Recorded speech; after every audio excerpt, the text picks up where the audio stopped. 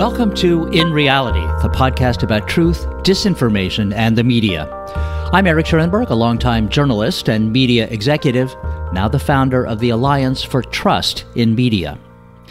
Journalism's problems today are legion: collapsing business models, attacks from political partisans, divisions in the profession over basic questions like objectivity.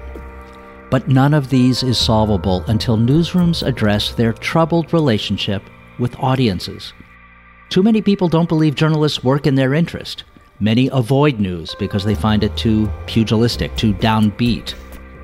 Today's guest has spent the past decade and more addressing the all-too-real negativity bias in the news. He's David Bornstein, co-founder with Tina Rosenberg of the Solutions Journalism Network. Solutions journalism diverts the news media's relentless focus on conflict and turns a clear-eyed spotlight on people attempting to solve problems. David and I discuss the difference between solutions journalism and local hero feel-good reporting. We cover the generational change drawing young journalists away from news organizations and into personal branding, our profession's addiction to covering politics like a horse race, and the role of solutions journalism in restoring trust in professional media. And now here's David Bornstein.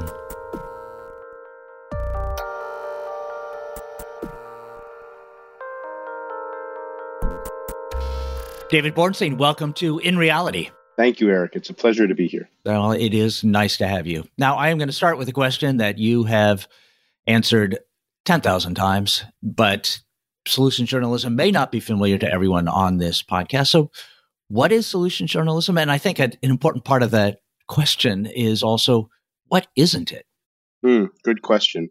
So it's really actually quite simple. Solutions journalism is rigorous reporting that looks at how people are trying to respond to or solve problems, looking at what's working, what isn't working, and what can we learn from their efforts. And what it isn't is it's not advocacy for any particular model. It's not sort of picking winners and anointing solutions. It's not feel-good news or sort of good news to try to give people a false sense of everything's okay. Essentially, it's interrogating efforts to solve problems in order to surface useful knowledge for society about what is evolving and what is adaptive and what is actually working and what isn't. So you can be more discerning, so that communities have a better sense of a better idea of what their options are for becoming the communities that they aspire to become. The origin story of solutions journalism is a kind of solutions journalism story in itself. It started by you and Tina Rosenberg and Courtney Martin in 2013. You and Tina both wrote the Fixes column for the New York Times. Was there an epiphany when you and your partners realized that this style of reporting was bigger than the Times and needed to be spread to other organizations? Yeah, there were a couple of things that led to the creation of the Solutions Journalism Network. One of them was, it was a simple thing. We began to see the response to the columns was quite surprising, and it was surprising to us. It was also surprising to our editors. We would cover, in many cases, difficult subjects like the foster care system, or child trauma, or deep poverty. And we would find examples of places that we came to call positive deviance, places that were doing better than you suspected, better than the average, better than people even imagined. And we would report on those stories and say, most of the time when we hear about the foster care system or when we hear about child trauma, it's a story about systems and institutions failing people and great suffering. And of course, those things are true. But there are examples of places that are doing better, and they're showing promise and ways of reducing suffering. And so we would focus on those. And they might just be one city or one town or one institution or perhaps a dozen places. But in focusing on those examples, we were able to show possibilities for changing the systems. It didn't reduce the accountability of the stories that critique the systems, but it showed that there were, other better, as I said before, better options. And one of the things that happened when we wrote these stories was that people liked them. Turns out that people like to have a sense of control and agency. It's something that I think we're probably wired for, actually. And so we would get comments from our editors like, we've never had a story on the foster care system to be, number one on the most emailed list or number two on the most emailed list. Those were the metrics at the time that the Times was using to gauge how viral things were becoming. It was before social media was ascendant. So one, we saw, wow, there's actually a latent demand for stories that help people understand how to solve problems, which is sort of kind of common sense, but that's not the way people thought about it in journalism. And the second thing was, for me, was very personal, was was a conversation I actually had with my father shortly after my mother had died. And she had had Alzheimer's, and he had suffered quite a bit taking care of her. And after she died, my father lived in Montreal, Canada, and I was living in New York at the time. And so I'd call him at the end of the day at 11 o'clock. I could always catch him because he liked to watch TV late at night. And one night I called him and I said, "Hey, Dad, how you feeling?" And he said, his voice was very, very heavy. And he said, "Dave, I'm convinced that humans are worse than animals." And, this was very strong language. And I said, "Are you watching CNN, Dad?" As a joke. I mean, not really as a joke, but sort of he was. And he was just watching the news, and he was seeing yet another story of something awful in our world that is what makes up the diet of what we, what we give people, information diet. And I got off the phone, and I told him, I said, that's not reality. That's a very, very skewed view of reality. Just remember that. It's like you're looking at the human body, but let's say you're an oncologist. You're only looking for something bad. And anyways, I got off the phone, and that stuck with me. And then I remember, just Tina and I were talking, and we said, there's more places that should be doing this solutions journalism. People are not getting the whole story. And that became our tagline, the whole story. It was not trying to change, trying to undermine other stories that are also true, but to say we need to really balance out the story. We need to tell people how people are, causing problems or neglecting problems, but also how people are responding to problems. And if you see the whole story, you have a very different idea of the country. You have a very different idea of your neighbors, and you have an opportunity to engage with the world with some what we call hope with teeth, which is very important.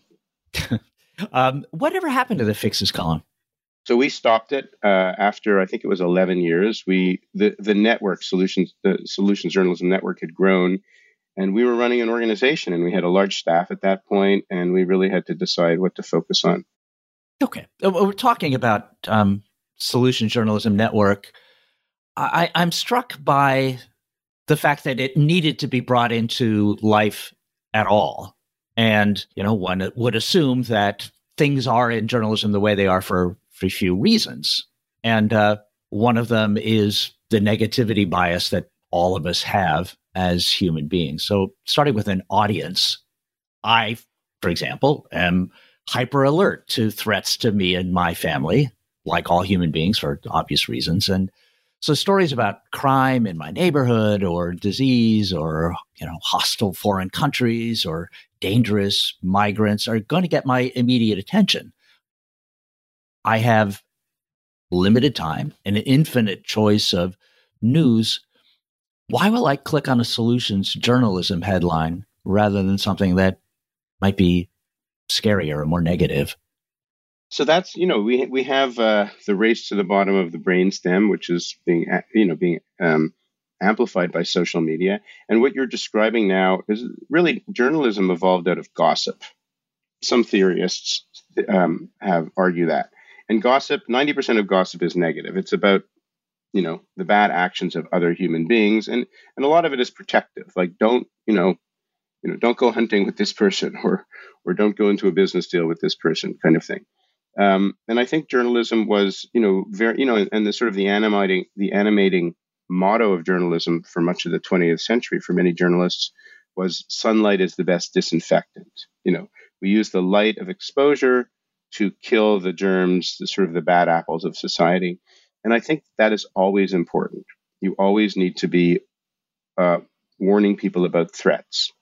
In a way, it's like going to a doctor. It's the first half to the doctor's appointment. You have to make people aware of the thing that's growing that could be dangerous to their life or the infection. So it's kind of a diagnostic, protective, threat assessment kind of information feedback system. Now, when your institutions, if you think about the 20th century or the 19th century when journalism began, but let's focus on the 20th century, the premise of journalism or what you're describing, focusing on what's going wrong, is that the institutions are basically sound and healthy and working.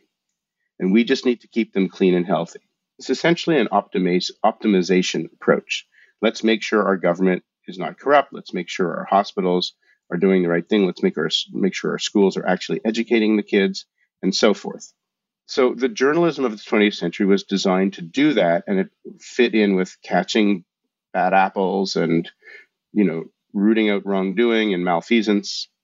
And that if you fast forward to where we are today into the 21st century, the basic assumption of many people, and certainly many young people, is that the institutions are totally broken. They're completely unable to contend with the challenges of our time, whether it's global warming, whether it's, what is happening with democracy, whether it's privacy, and God knows what's going to happen with artificial intelligence.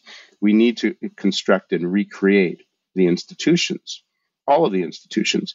And so the idea that journalism is just going to keep the existing ones clean and healthy kind of makes no sense, for people who see that our job is to recreate and reinvent and reimagine institutions, because the world is so unequal. There's such great inequality, wealth inequality, because the whole business environment that we've created is destroying ecosystems and endangering life on the planet. We can't just kind of like tweak along the way. And so the reason why people are interested in solutions journalism, and especially young people, because our network is made up of thousands of journalists, many of them are a lot younger than I am, and they see this as absolutely necessary. And the audiences that click on these stories, and they do get better engagement than similar stories very often, not always, but that's one of the surprising things of solutions journalism, is that people are avoiding the current news environment. News avoidance is on the rise because people overwhelmingly say it's too negative. It makes me feel powerless. It makes me feel hopeless. And I don't like to feel that way, so I'm not even paying attention to the news. Friends of mine are not even reading the news who have been news junkies for years. But I do want to have a sense of what we can do about it, which is to say I'd like to have a sense of control, sense of hopefulness, and real ideas that I could, engage with that would help me, work alongside others to make a contribution, which is genuinely what makes people happiest. And that's not just me saying that. That's based on a lot of research. I look at the success of major journalism institutions like Fox and CNN, which have basically gone all in on polarization and on sort of a negativity bias. Your father's experience watching CNN late at night is instructive. What do they see that you don't, or vice versa? What do you see that they are not seeing? And how do you get kind of institutionalized newsrooms to change their approach? It's very hard to change existing institutions. We actually we work with thousands of journalists, and we have many news organizations. We don't actually know exactly around the world, but we track in our database 2,000 news organizations that are doing solutions journalism, where we found good examples of it. But having said that, the change really comes from individual leaders. And what Fox and CNN are good at, and what Fox is especially good at, is monetizing people's hurt, their anger, sometimes resentment, sometimes a sense of unfairness in the country. They're able to take these feelings, which are true feelings that people have, they're legitimate feelings, and turn that into, this kind of machine that prints money, basically. And that's very, very attractive to, and Amanda Ripley, a wonderful journalist who's covered polarization, uses the phrase conflict entrepreneurs, people who are able to build business models out of human conflict and intractable conflict. That's not going to go away. Conflict is with us. There's always going to be people who exploit it to become politicians to become more powerful, business people to exploit that in order to turn that into green bucks, and even, pretty good news organizations that most of the time are trying to do a good job are very, very aware that this kind of story, the outrage machine kind of story, is something that they can often count on for clicks. So in the case of, these big businesses that are built on perpetuating that, and I think the business models that have grown out of it, it's very hard for those institutions to change at a core level because they're so oriented around their needs. What is happening though is that these news organizations that are cropping up around the world, new institutions and changes that are happening from within news organizations are often being led by younger journalists and editors who really, really are dissatisfied with the status quo. And additionally, there is this phenomenon of news avoidance, which the Reuters Institute has been tracking for a number of years, that is on the rise, which is to say people are making a decision, do I pay attention to the news or do I pay attention to my mental health and take care of myself? And more people are saying, I just can't, follow the news the way I used to. It's making me sick. And so eventually, you can have a very successful company selling extremely unhealthy food for a long time. But at some point, that business model is going to break down. I don't know when, though. Yes. I understand totally what you're talking about. As a matter of fact, just as an aside, my organization, the Alliance for Trust in Media, is at the very beginning stages of a research project into news avoidance with our partner, the Texas Tribune. And the research director of the Alliance is the leader of that news avoidance study at Reuters, Ben Toff. I'm eager to hear what you discover and because there's many nuances within news avoidance, and I think that's certainly true. Yeah. Certainly true. Yeah. There's a lot to learn there. But back to you and solutions journalism. I am struck by the generational change that you referred to among journalists who are interested in pursuing this kind of story. For me, getting into journalism was all about the romance and social mission, if you will, of speaking truth to power. And I think about Hollywood's portrayal of journalists as heroes in All the President's Men or Spotlight or She Said. Solutions journalism doesn't have that kind of crusading edge necessarily. How do you convince journalists that a solutions journalism story is kind of in their private interest of building their own brand and reputation? It's a good question. I mean, we see solutions journalism, and there's many examples of it, as primarily, and this is maybe counterintuitive, but primarily an accountability mechanism.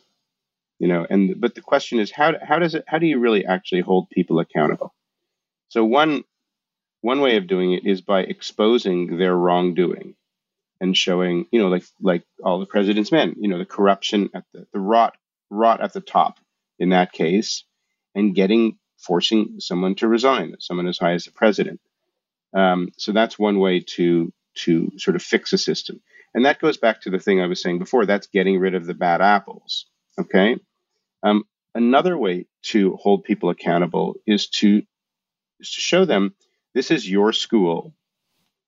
The graduation rate of your school is only 58%, which is, pretty bad. Look at the school across the river that has a very similar demographic, and their graduation rate was 58%, but is now 85%. So now we're going to hold you accountable to a benchmark of performance that is achievable with the resources you have, and we're going to put these things side by side, and we're going to ask the public to say, what do you think about these two schools? So we create pressure. You create pressure, intense pressure actually, on people for improving their performance, but not just by pointing out what's wrong with their institution, because if you just focus on what's not going right, or you just focus on the corruption or the incompetence, you end up creating fatalism. What happens eventually is that people say nothing works, nothing can ever be fixed. And then people withdraw. People say, why should I pay my taxes? none of these things work anyways. So for the journalists who have that sense of the crusading spirit, who want to actually force change in society, and I think that's a very important motivating force for journalists. You need to be able to show people not just what underperformance looks like, but what is achievable. And in fact, when you show that we have better options and better possibilities, and you not only intensify the pressure, because you show that the poor performance is illegitimate. People can't hide behind their excuses and say, well, we don't have enough money, or blame the victims, or all of the things. When you talk to public officials or people running institutions that are really doing a lousy job, they always have excuses for why they're doing a lousy job. I mean, that's and how do you know if those excuses are true or not? Maybe it is true that they don't have enough money to graduate all the kids. But if you're able to show the positive deviance, the people in the system, just like them, who are getting better results with the foster care kids, who are doing a better job in schools where there are a lot of kids have trauma or haven't been well prepared, you bring pressure to bear. You also create something that's quite wonderful. You create FOMO, fear of missing out. The audience that's reading that story is reading about another place, another company, another government agent, another sort of local government that's doing something smarter and better than they're getting. People don't like to get second or third best, services. They're like, why am I waiting in line when those people over there are going right through, And so it's a fantastic way to create pressure, and it doesn't contribute to fatalism, as I said. It contributes to, I would say, a sort of energetic outrage, but with a method, but with a sense that we have better ideas that we could pursue. We need to draw out people's energy as well as their anger or their outrage. If you don't do both, and also people need to have better ideas to try out. They need to have tools to work with. And so solutions journalism fits all those buckets. And that's why just the final thing is there is some research at the University of Oregon as well where they focused on the complementarity of solutions journalism and investigative journalism. And it turns out they strengthen one another. Mm-hmm. Which leads to the question that I was inspired to ask by the hypothetical story you just told. Maybe it actually wasn't hypothetical. Maybe you're thinking of a particular story about two schools in the same neighborhood. Are you, or was that a hypothesis of how solutions journalism might inspire action? We used to the direct comparison we used to make in early parts of our training was we found that there were two Good Samaritan hospitals. They were both named Good Samaritan hospitals, and they had very different cesarean rates. I don't remember the exact numbers, but one was much, much higher than you should have at a hospital. And this is an example we used to give. And the other one was lower than you would expect. The average was in between. And we would ask journalists, which one is the story? And most of the time they said, oh, the one with the very high cesarean rate, because that's unconscionable and they're doing it too often and they should really, someone should expose it. And we said, well, what about the other hospital? Like, how are they doing fewer cesareans? Like, how are they doing it? What's the protocols that they're using? Because, if you do too few, it can be dangerous, right? So maybe it's an unsafe hospital. Maybe they're not doing enough cesareans. But until you look at it and you make the comparison, you don't know anything. Once you make the comparison, you realize they're doing different things. They're screening the mothers differently.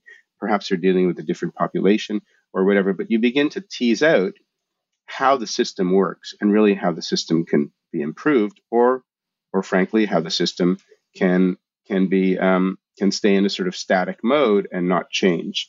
But one of the stories that had the biggest impact on me personally, because it was such a moving story, was, so there's a lot of, it's now increasingly diagnosed across the United States. There are a lot of people in the country, a lot of children who have what have been called high ACE scores. And that's a measure of childhood trauma. ACE stands for Adverse Childhood Experiences. And it's a terminology that was developed by the Centers for Disease Control and Prevention about 25 years ago, in order to be able to understand a set of educational, social, and health outcomes that were often connected to traumatic early childhood experiences.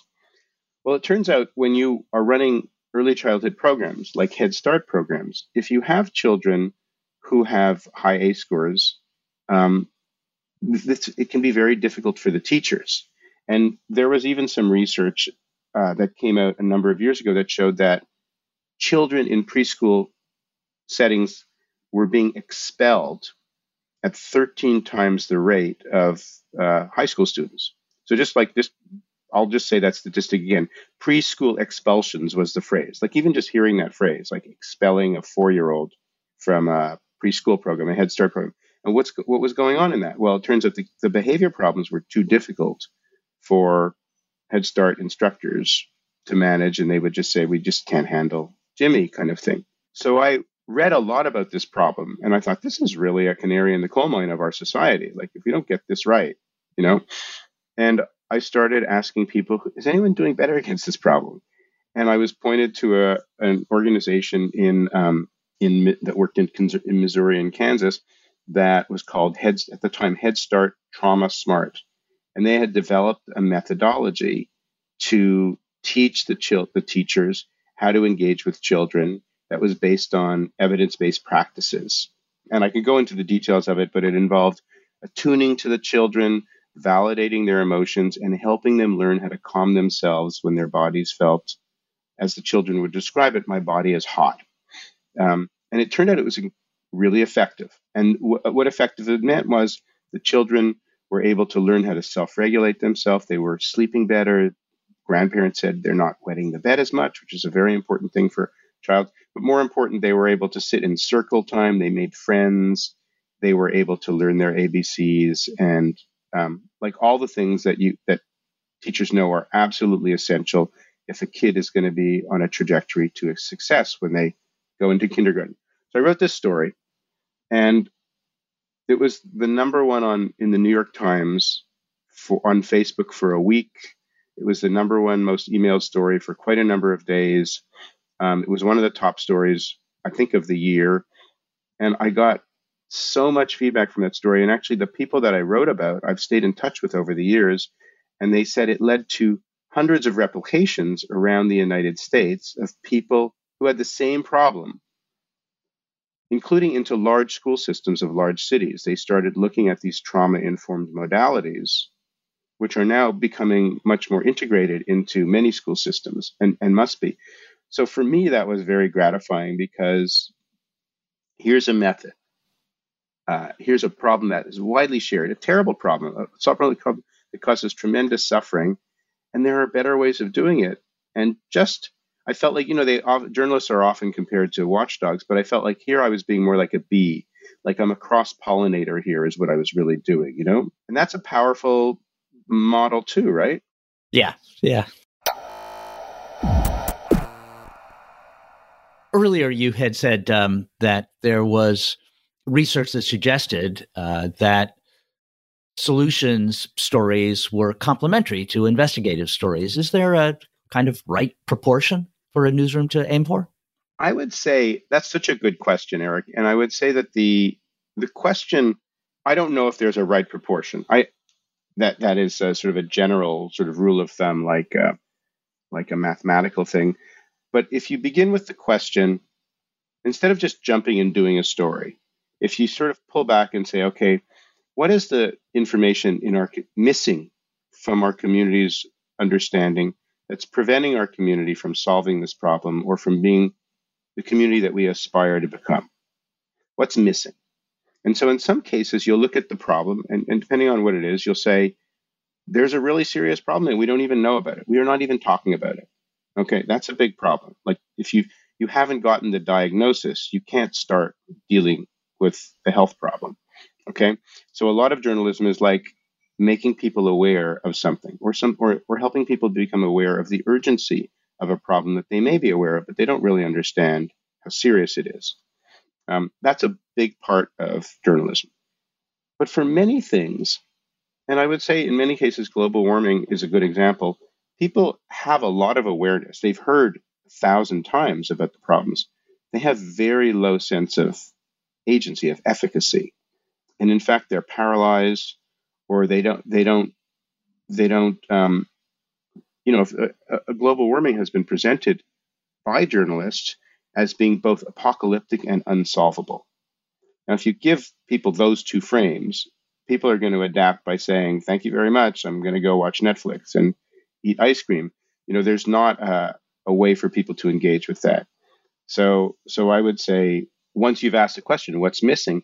If what's missing is we understand the problem, we understand it's a serious problem, we just don't know what our options are, that's when you come in there and say, okay, let's go do some research and let's look at, there's 3,200, something like that, counties in the United States.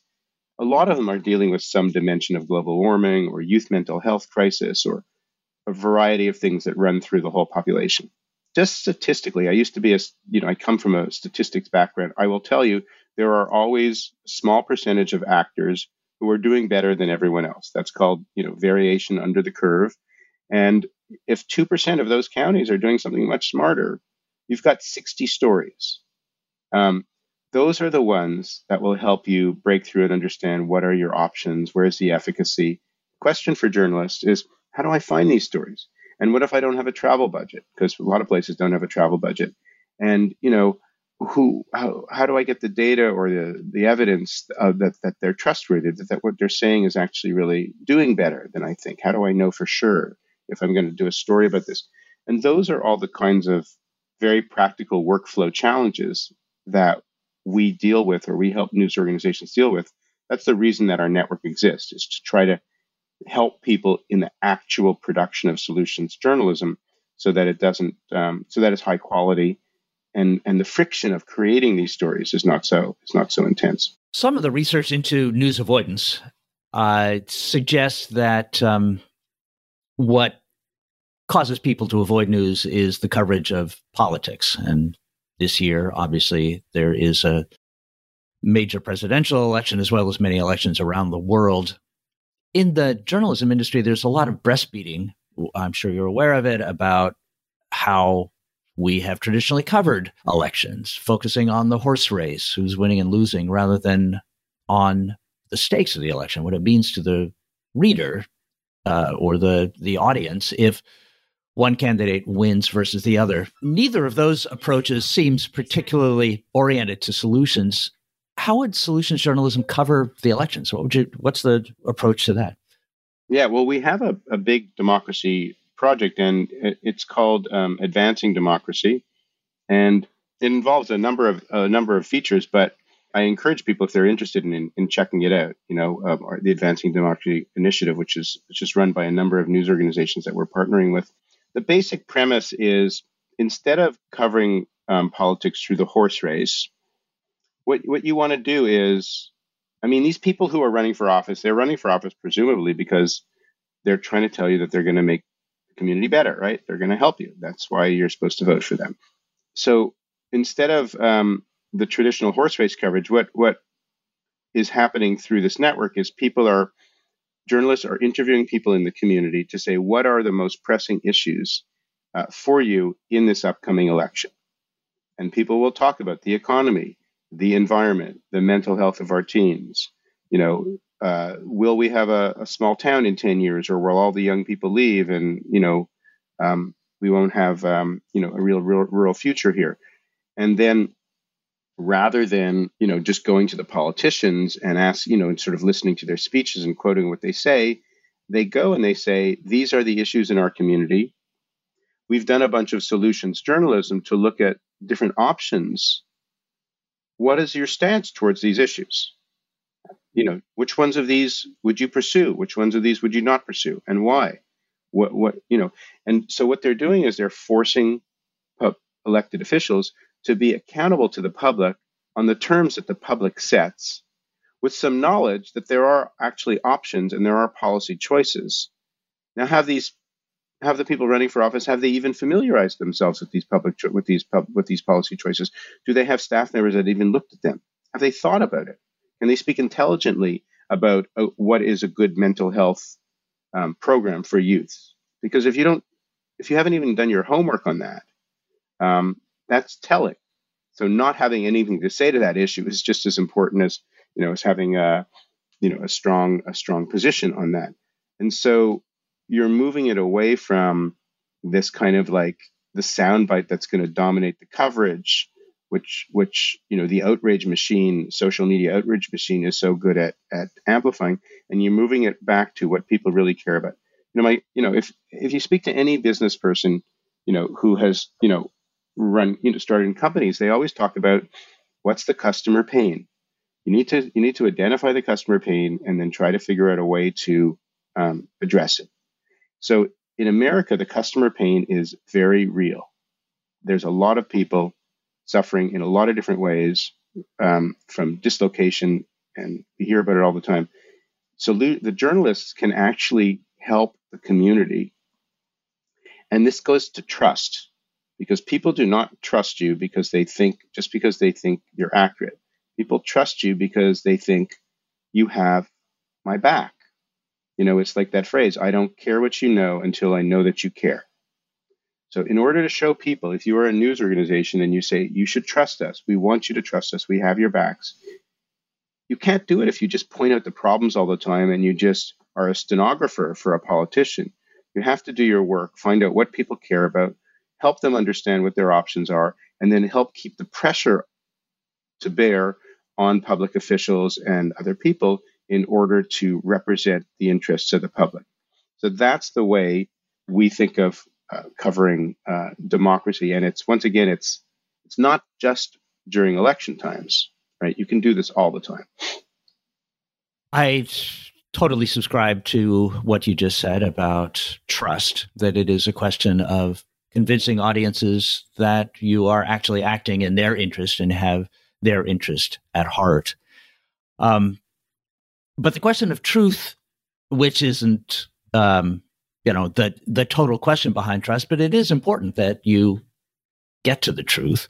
That is sort of table stakes for journalists and something that we're all focused on.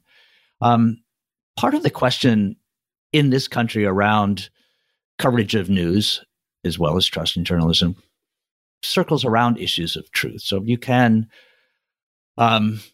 have a political identity built around ideas like that the 2020 election was stolen, or that there's something fishy about COVID-19 care, or that immigration is an existential problem, some of which are at odds with the facts. And there are issues on the other side about accusations, say, of racism and homophobia. Dealing with those challenges, something every newsroom faces. What does solutions journalism answer to the kind of the belief systems in audiences that are so diametrically opposed? Yeah, great question. So after 2016, I think we started in 2017, we started working with the journalist, as I mentioned before, Amanda Ripley, who has written a lot about polarization and has written a fantastic book called High Conflict, which I highly recommend. One of the best books on really understanding what drives polarization, and also what you can do to answer your question, to help create a sort of a shared sense of meaning. David, let me interrupt just for a second to say that Amanda Ripley has been a guest on In Reality, and I agree with your evaluation of her. She's a great journalist and a real contributor. Yeah, so Amanda's work well, and we worked with her early on, and she wrote an essay for us, which we commissioned, called Complicating the Narratives. And that was the basic idea was, what could journalists understand, or what should they understand from people who are experts at conflict, in terms of being able to tell stories that bring people together? And one of the things that she came up with was the sense that journalists don't listen very well. Conflict mediators listen very, very well. And not only do they listen to people in different ways and ask different kinds of questions, but they also give people proof that they really understand the things that they're saying. Not just that they understand the sound bites and they've quoted them. Because if you've ever had journalism done to you, and I've had it done to me, because as an author, I've written a number of books and I've been the subject of stories many, many times, of people as the subject as the author who was quoted in the interview or whatever. And it's can be a very unpleasant experience. It's a very jarring experience, because you consistently feel like they didn't really understand what I said. They didn't really take the time, really get my meaning. They quoted me. Yes, maybe that piece of language that came out of my mouth was correct in terms of what the tape recorder captured, but it didn't really capture the meaning and the gist, and it didn't get to the truth of what I was trying to convey. People have this experience all the time, and people feel that they are looked down upon by journalists, especially conservatives in America. They feel that their voices are, that they're covered in ways that are deeply unflattering on a regular basis. And so the approach in complicating the narratives, and we have a fellowship program where we train journalists and are helping to spread this, is basically listening more deeply, listening to people, using some of the techniques that Amanda has talked about, called looping, and asking the kinds of questions that help people bring more curiosity to the people on the other side. Because it turns out that when a liberal person imagines a conservative, they think that this person, like if you say, how much does this person care about racism? They're way off in terms of estimating that. They think it's much, much less than it really is. And if you ask a typical conservative about a liberal and you say, how much does this person care about patriotism? They're also way off. We have these caricatures of the other side. And so what journalists can do by listening more deeply to people and really understanding the truth is to be able to build a shared sense of understanding of one another. It's only when people actually believe that they're being listened to and genuinely heard that they will listen to you. Then you can start talking about the facts. Then you can start saying, well, the COVID vaccine, you can start getting into the details. Global warming is real and blah, blah, blah. But you can't get there until you are in some sort of relational trust environment. And so the process of journalism, how we listen, how we give people proof that we've listened, and how we give people proof that they matter, that we respect them. Not necessarily, we don't agree with their ideas. We don't necessarily respect their ideas, but we respect them as human beings. That is something that journalism must do a lot better if we are going to deal with polarization through the news. A lot of the stories that I've encountered in solutions journalism on the website and some of the things that you've used as examples in this conversation seem like a drop in the bucket, that they are, to use your example about the counties that are below the curve statistically, they're, by definition, a minority of the trend. And there's a sense that these initiatives by, exceptional groups are encouraging, but they're overmatched by systemic problems. Does working as you have on solutions journalism leave you more optimistic about the future or less? You can't help but be more, and I would also make a difference between hopefulness and optimism. I mean, I think optimism is more of a predictive thing, like what you think is actually going to happen, whereas hopefulness is more of a kind of orientation of the heart. And there's a phrase that we've often used. It's actually a quote from Maimonides, and it is, hope is a belief in the plausibility of the possible, as opposed to the necessity of the probable.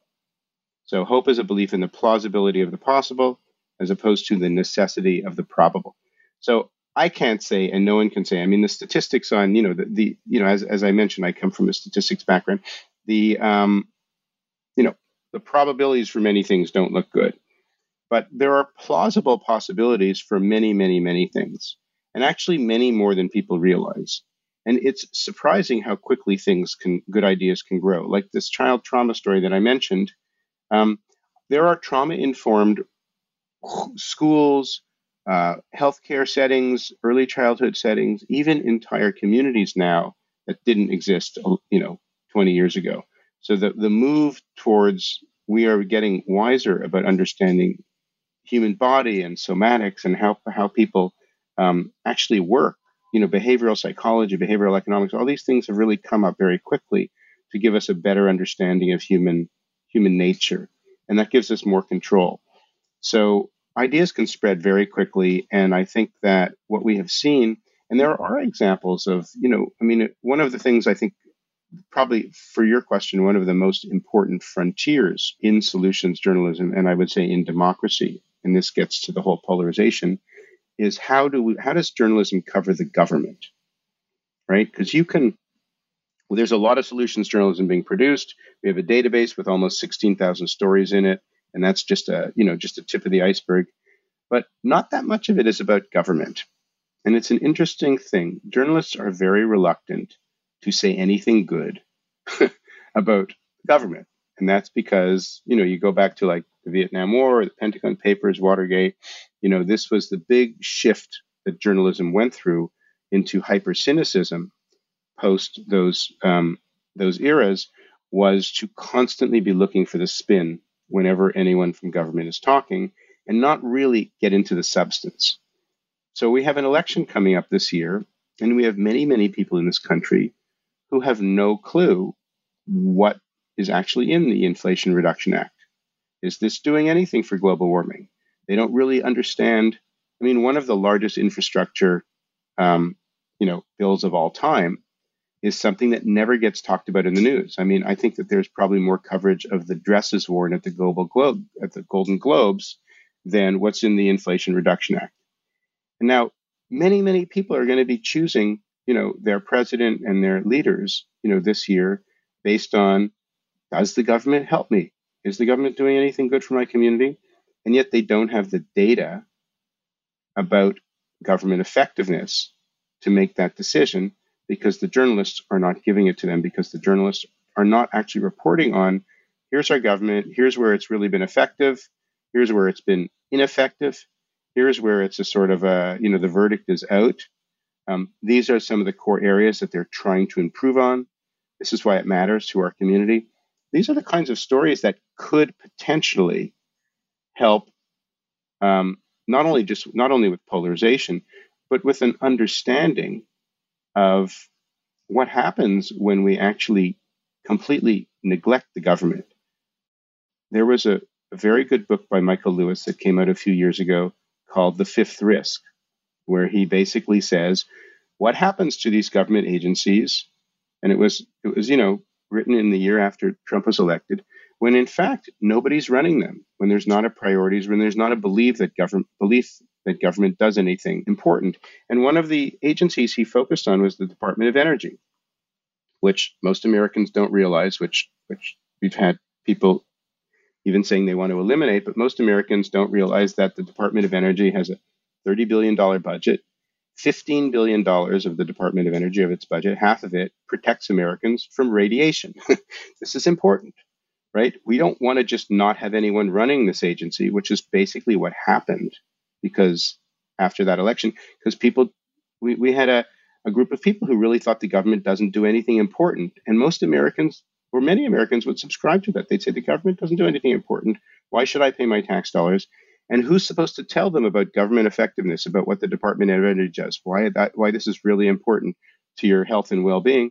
Well, that's journalists. And frankly, in that area, that's one of the most important areas, I think, if we're going to save this democracy, we have to start covering the government through the lens of solutions journalism when there are really good ideas and when there's actual innovation, and good accountability journalism when the government is not doing its work.